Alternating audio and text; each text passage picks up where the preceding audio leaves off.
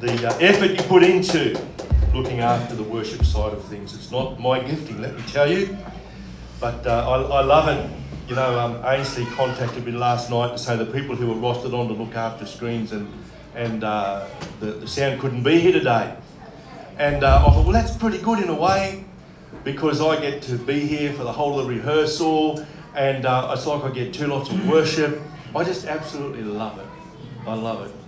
And I think we're born to worship, and worship is more than standing up and singing in a church service on a Sunday. And I think probably most of us would be happier if we worshipped more. Remember last week I mentioned to you that if we worship just 12 minutes in each day, we actually live longer and we're a lot happier for it. It's wonderful, isn't it? It's a wonderful exchange we have with God. And it's a nice little change, isn't it? To have the message of communion wrapped up in a song. And look, it's so powerful. So powerful. And I hope that won't be the only time we sing through that song. And as I said to you before, I think more and more, I reckon, you know, the Lord is leading Ainsley and David in the choice of songs, because there are so many Sundays now when I actually feel we've already had a sermon by the time we get to the end of worship. And there's something about the way that those songs flow together, and you read through the words and you sing those words, and they are just so rich with powerful meaning. And I love it. I think, you know, we've been through that stage of, I guess, of Christian ditties, and God, I think, is taking us back, or the songwriters, where we're getting back to something more like what drove those classical hymn writers, whose hymns were so clearly based on the Word of God. And I think we're moving back more and more to expression of the Word of God, and perhaps a little bit less expression about how I feel about Jesus. Yeah. Not that there's anything wrong with that either, but there just seems to me to be a move of the Holy Spirit amongst the whole of the body of Christ today. See, God is up to something. And many of us do believe that we are living in the end times. We're so closely abutting that time that Jesus described as the beginning of sorrows. And, you know, God is moving. God is not willing that any should perish. His desire is that all should have eternal life. And somehow, you know, we've responded to his invitation. And we've entered into that relationship with our Heavenly Father through Jesus Christ, as it were mediated by the Holy Spirit with us here and now. And I don't know about you, but I honestly can't remember the last time I slept in on a Sunday. It was probably about 1988.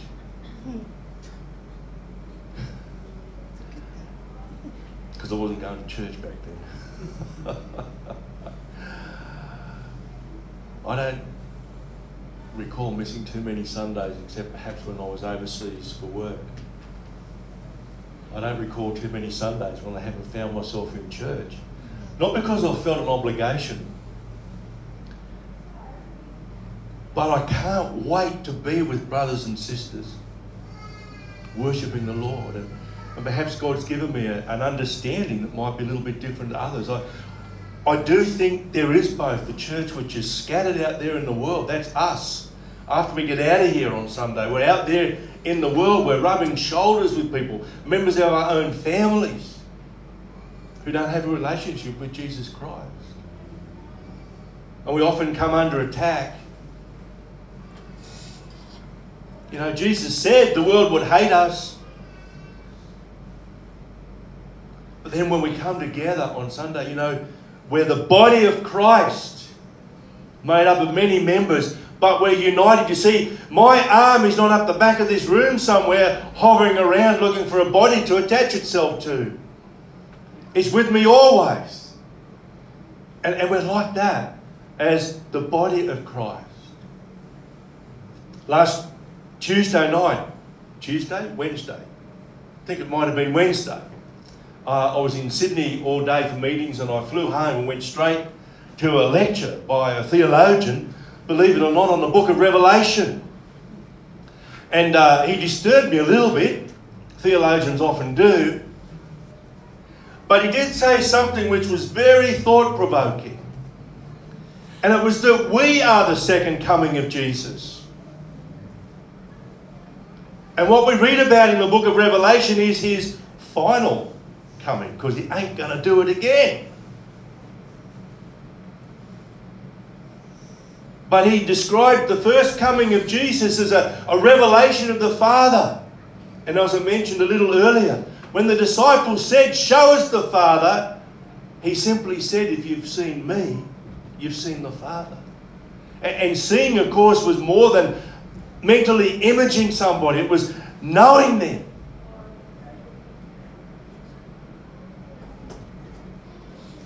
So if we know Jesus, we know the Father. But then this guy said, we, the church, that is, the body of Christ, is the second coming. And that's why Jesus said, go into all the world and make disciples. See, what did he do when he was on earth? He made disciples. He's saying to us, go into all the world and make disciples. And keep on doing it until he comes the final time. Because he's not going to do it again.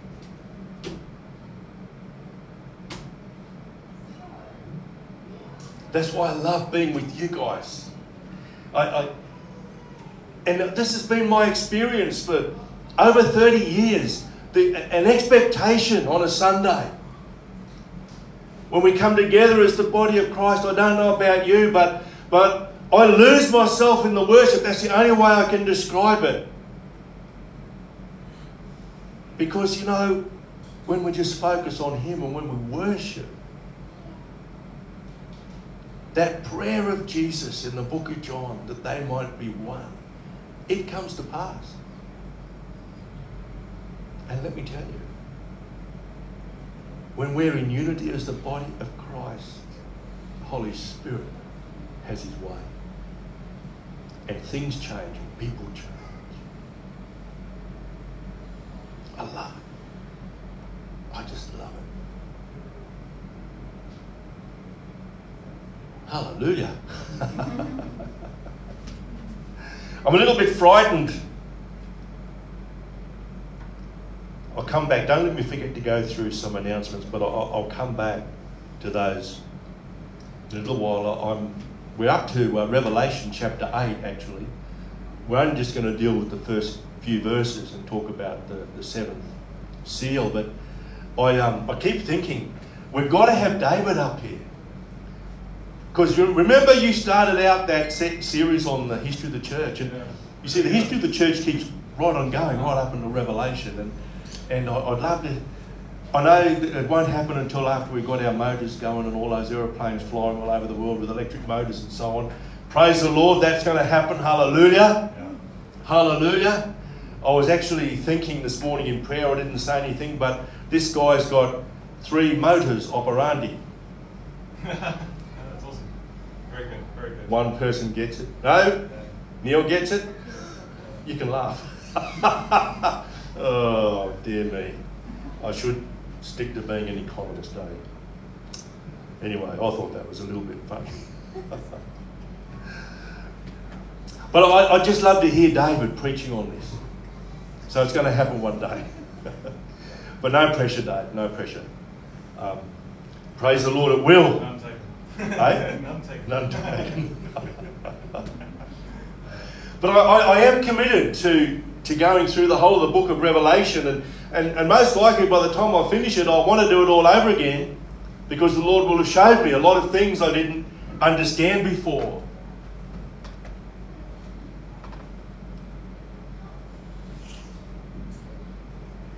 So what I want to do today is to complete our discussion of the seven seals.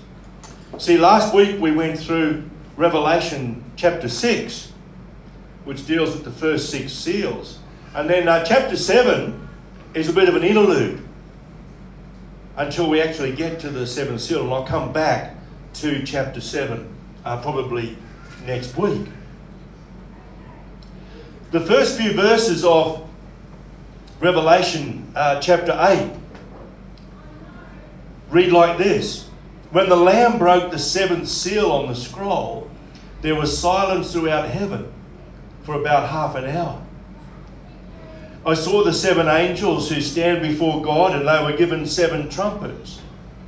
Then another angel with a gold incense burner came and stood at the altar, and a great amount of incense was given to him to mix with the prayers of God's people as an offering on the gold altar before the throne.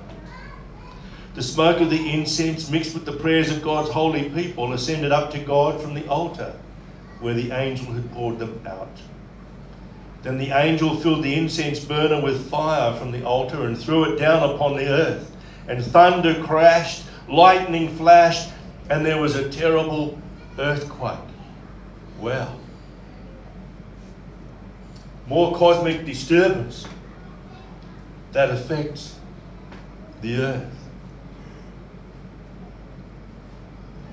As you know, in John's vision, the scroll contains the vision of the end times.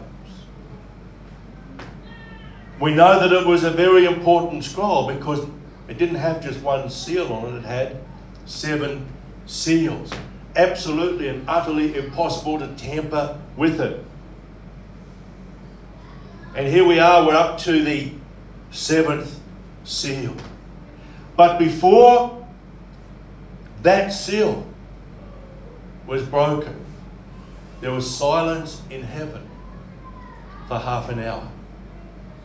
And we're not certain whether that was a literal 30 minutes or whether it was a longer period of time. I think this is very significant because, see, most of the time our understanding of heaven is that it's, in a sense, a replication of the temple. And in the temple there was worship.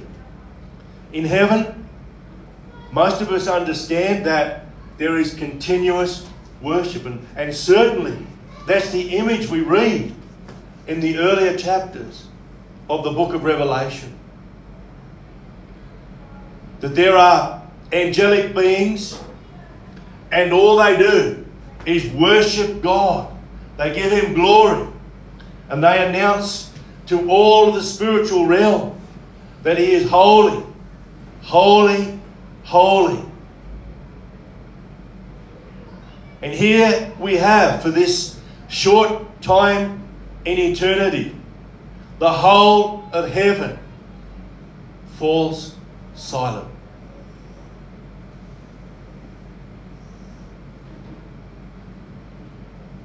Commentators are not certain whether that silence is an indicator of awe of God and what is about to happen, whether it's indicative of reverence for God as he brings to consummation the whole of human history. Some commentators say it's a silence which is indicative of fear of God, a reverential fear of God. Silence implies that every activity ceases.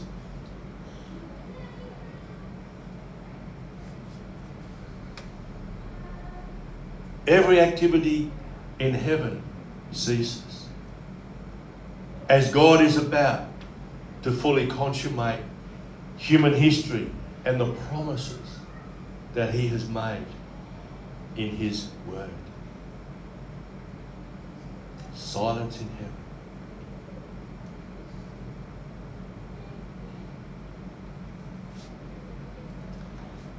Then the seven angels Many would understand those as the 7 archangels that attend to God.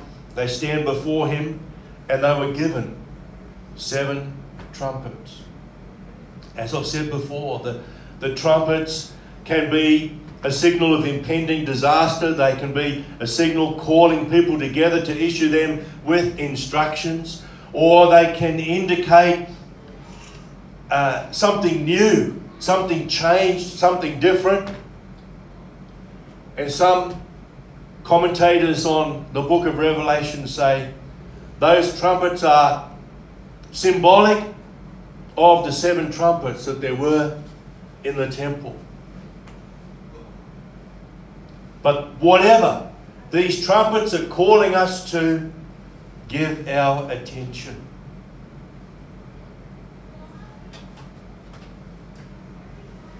Another angel with a gold incense burner came and stood at the altar.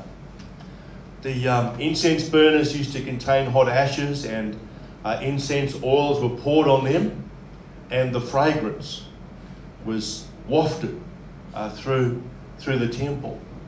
And there are some traditions in Christianity today that still use these devices. I've seen them used in Catholic churches and Anglican churches in particular. And they do. There's a beautiful aroma as a result of the oils that are burning in them. But here we see that the incense is mixed with the prayers of the saints, the prayers of God's people.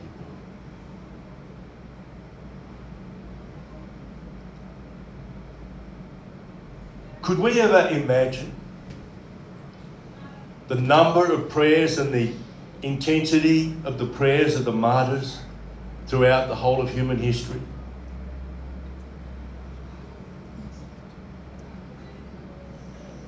We saw earlier in the book of Revelation the martyrs crying out to God, "How long? How long?"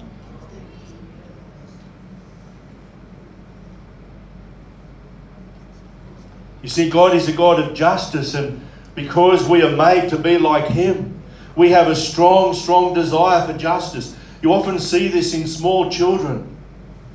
You know, if one child in a family, the Hamiltons, I'm sure you're aware of this, if one child gets a larger portion, they see the injustice and they protest about it.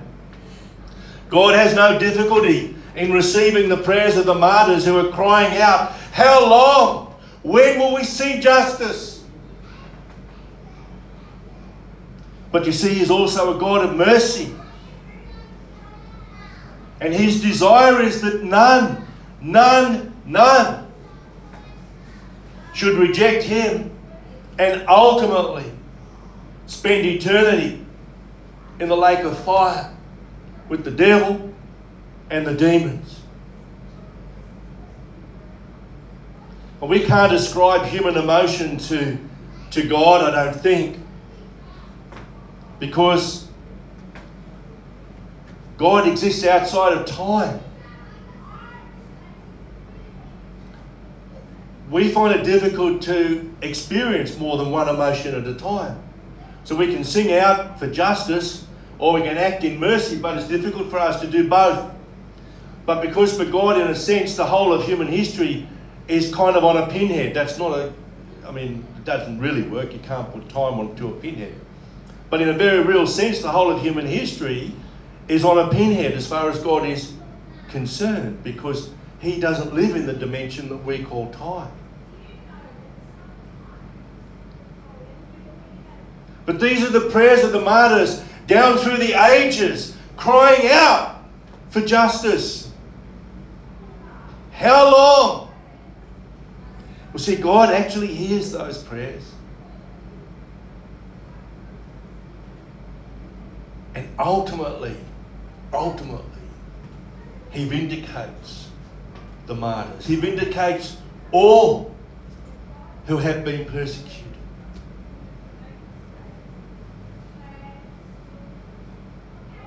But it might not be at a time that is convenient for us. The smoke of the incense, mixed with the prayers of God's holy people, ascended up to God from the altar. And then comes the unsealing of that seventh seal. Then the angel filled the incense burner with fire from the altar and threw it down upon the earth, and thunder crashed, lightning flashed, and there was a terrible earthquake. These are the things that Jesus described as the beginning of sorrows. There's stuff happening in the heavenly realm, and there's a reflection of it in the earth as well. What I want to do for the next couple of minutes is just take stock of where we've got to so far. I don't know how long it's going to take you to get to the end of the book of Revelation. And we won't actually do it every week. But I think it's so easy for us to forget where we've been, isn't it? So what I'd like to do is to just summarise the seven. I haven't quite got it all on the screen there. But there are 7 seals. That's down the first column. And associated with the first 4 seals, we saw 4 horses. And each of those horses represented something significant, physically or spiritually. The white horse was a representation of international power politics. Some commentators believe it was representation of a conqueror. Some say Jesus. But the approach I took, which I feel is more consistent with the nature of the other horses, is that it represents international power politics.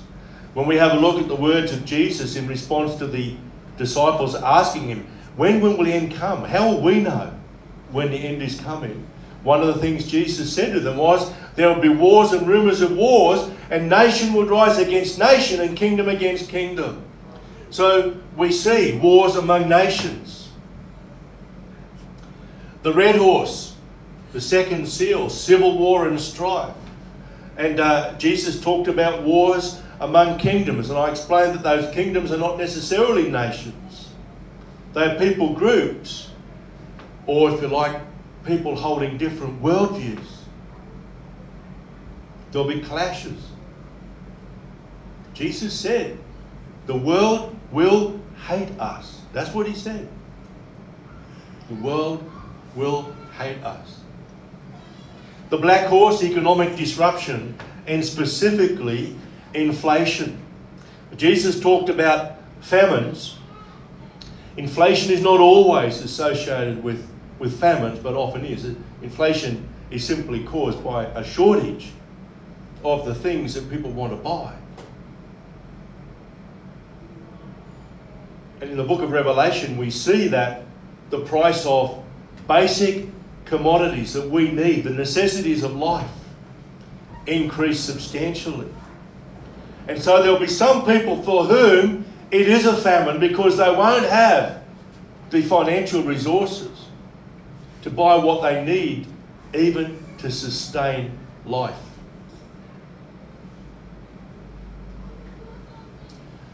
The pale horse is a representation of disease and death, and Jesus talks about pestilences in the final days, or in the work up to the final days.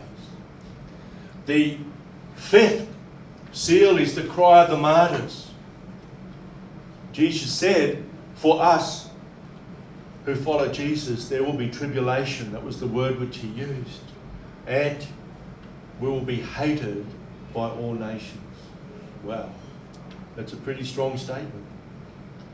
The sixth seal, cosmic disturbances associated with earthquakes and the possibility of a meteorite strike as well.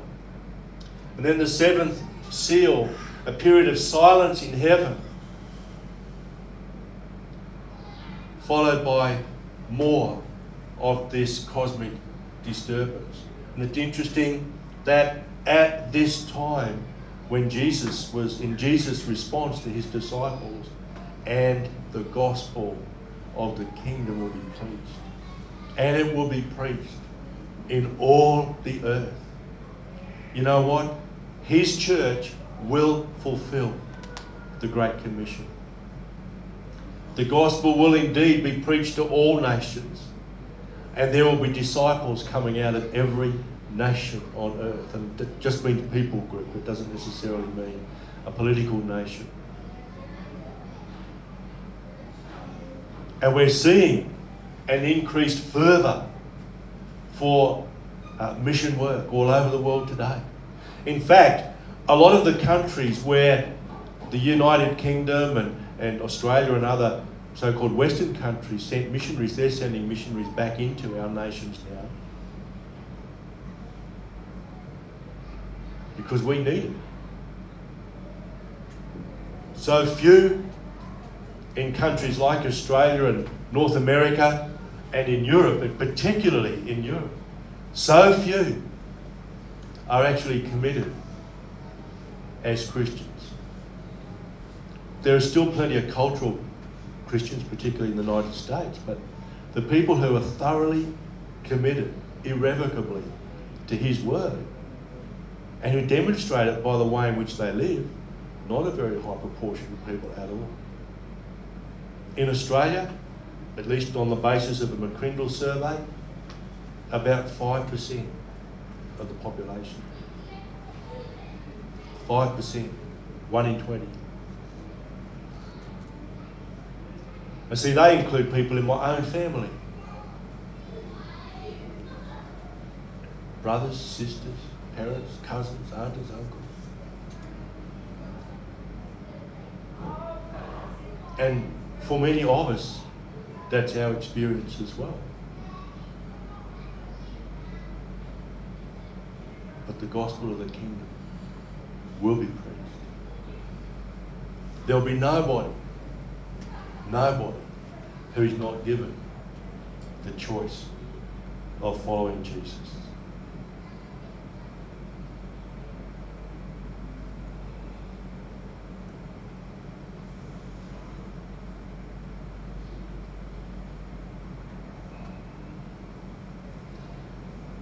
Just another reminder too, you know, we can ourselves get caught up in fear when we read through the book of Revelation. And of course I'm kind of spreading out the torture over a long period of time. But remember the words of that song we sang for communion. We walk with the King. Right? You and I, we walk with the King. So no matter what we might personally experience, we walk with the King. Ultimately, we have the victory. Yesterday, at Saturday Brekkie Connect, we started a series by Carl Faze. He's an Australian guy. He was a Baptist pastor. He's not pastoring anymore, but he's doing a lot of pastoring the pastors. He's a really nice guy. I have had the privilege of meeting him. I can't say he's a friend. I don't know him all that well, but I have met him. And I appeared on a panel with him a couple of years ago, actually, which was part of the activities associated with the G20 meeting when that was held in Brisbane. He's now done a couple of video series, and the one we're working through is really directed at people who either are Christians or who are kind of tossing up whether or not they want to become Christians. And the very first in his series was suffering. And of course, there are so many people in the world who would say, God is a good God, yet there's all this suffering, then, there's no way we can believe in a God like that. And all Christians at some time will be confronted by that question. If God is a good God, how come there's all this suffering? Well, the video kind of explains through a series of interviews why that comes about. And of course we understand we live in a fallen world, and we're sometimes subject to the fallenness of that world. And the other theological reason is that God gave us freedom, and freedom is very costly. because he gave us freedom to make choices. And not everybody makes good choices. And sometimes the bad choices that other people make affect us. So that's not really the point I wanted to make, but one of the comments made by someone who was here yesterday was, gee, if that's the first in the series, how tough are they going to get by the time we get to number 10? Wow. But it's very good, and he's a good guy, Carl Face. Those of you who listen to Vision Media, he does what's the name of his he does a little 2-minute thing every day. Was it Juice FM? Juice as well, yep, on the Gold Coast. Can you remember the title of his? Nudge, the Daily Nudge. It's called the Daily Nudge, and they're very, very good. Anyway, he's a good man. So, but one of the points that was made, he was interviewing a medical doctor by the name of Frank Brennan, not the father Frank, Professor Frank Brennan, and who was a palliative care, who specialised in palliative care.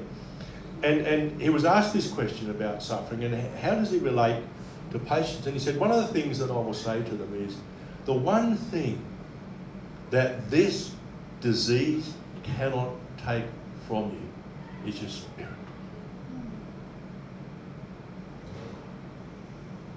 It can't take your past from you, and it can't take your spirit. I'll tell you what, exactly the same thing applies to us. If we find ourselves hated by the world, if we find ourselves persecuted, our persecutors can never take away the joy of the Lord. They can never take it away. It's our choice. So no matter what happens to us, nobody can take away what we have through Christ. Nobody. That's why you have the ultimate victory. No circumstance and no person can ever take away what we have through Jesus Christ. No circumstance, no sickness, no disease, no accident, no persecution, none of it can take away what we have through Jesus. I love that. I love that. Anyway, I want to take us all the way back to the opening few sentences of the book of Revelation. Because as you would understand, they didn't have books back in early church days. They never had anything like this, of course. What they had was scrolls. What was written down by that time in human history was written on scrolls. And the scrolls were rolled. So unlike a modern day book, which will have a title page and it's got some credits in it and so on, and then probably have a table of contents, page numbers and so on, so you can find your way through the manuscript. On these scrolls, of course, they didn't have a title page because they didn't have pages in a scroll. So it's good for us, I think, to remind ourselves of the title and the credits that are associated with the book of Revelation. Typically on a scroll, the opening passage would convey the title and often also the credits.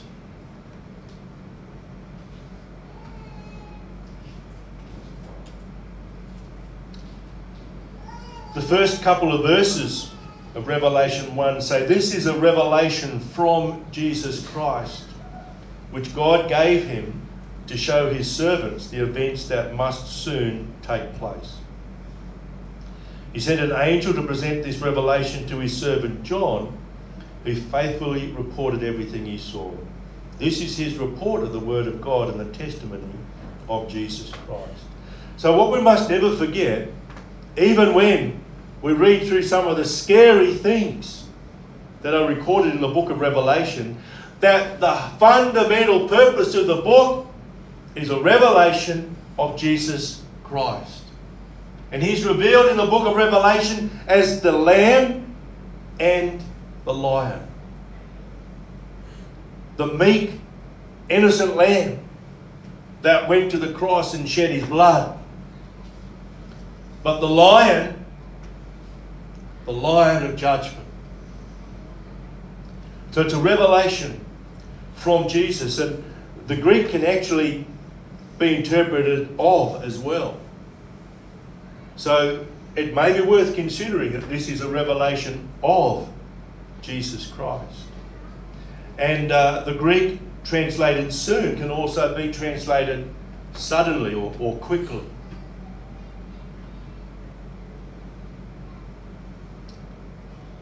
So it may be that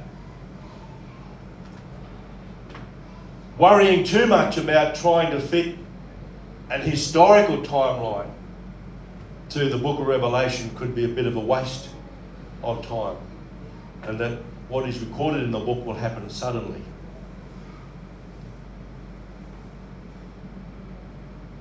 There are some credits here too, of course.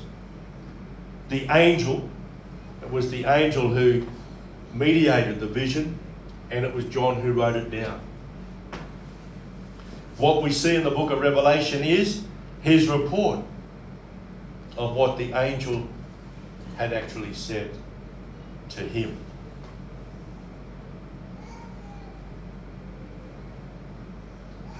So with that in mind, I just want to share with you a little diagram. And I'm not saying that this is a little diagram that would end any conversation or debate on the book of Revelation. But it just helps us, I think, put into some kind of perspective the way in which the book is structured. As I mentioned way back, the very first discussion point on the book of Revelation, it's not necessarily a nice, neat timeline. Not all of the action happens on the earth. Some of the action happens in the spiritual realm as well. And this is one way, potentially, of understanding it.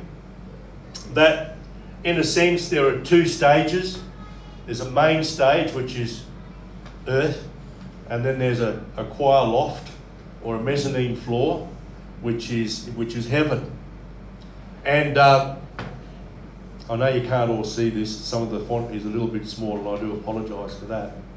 But after the introduction, we get the 7 letters to the church, and remember they have a meaning for the historical churches, for the church as a whole, and also for us as individuals.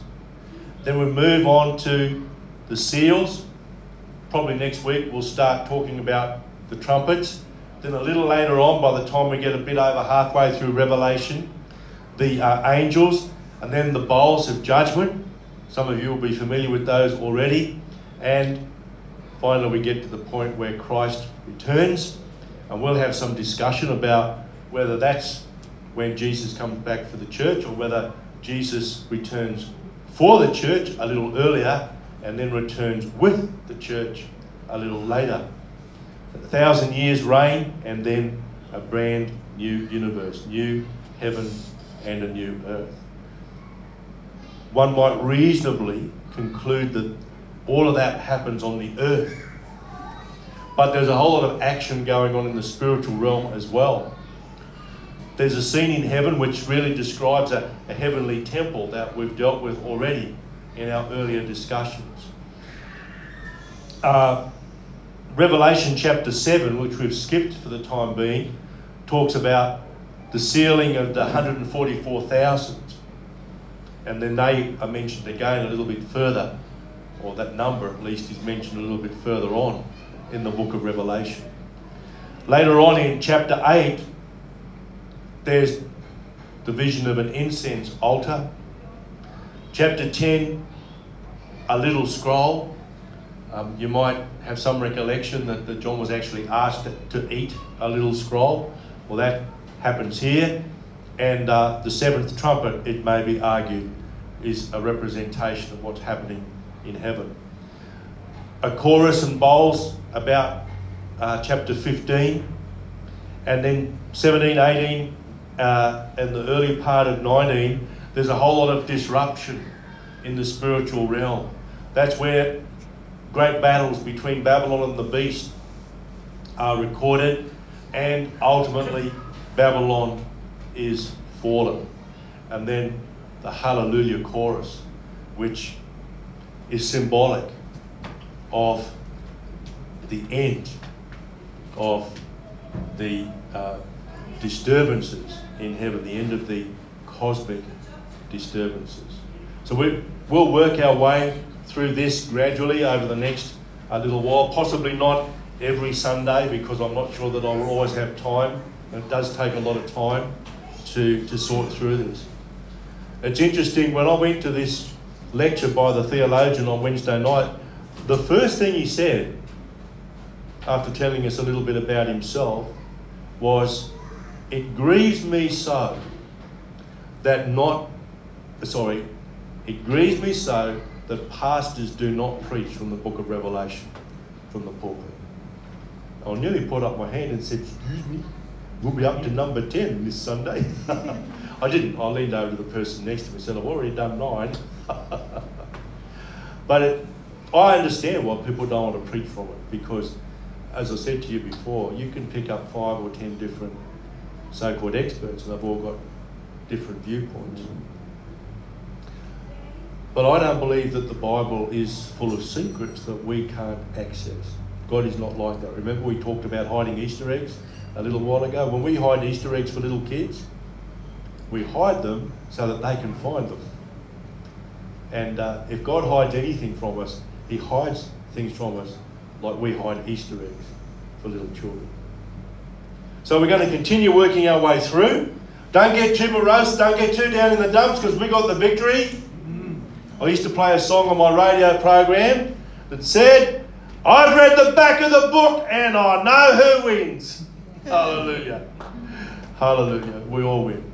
We win because we've made that choice to become brothers and sisters of Jesus Christ and to gather together as the body of Christ at times like this, to allow him to minister to us so that we are then prepared to be scattered out there in the world once we get out of these doors. Now, folks, one other thing I just want to share with you, which doesn't really fit anywhere. In my preamble to the book of Revelation, I talked a little bit about this. I think it's just worth reminding ourselves very briefly that, broadly speaking, there are 4 interpretations of the book of Revelation in terms of where it fits in human history.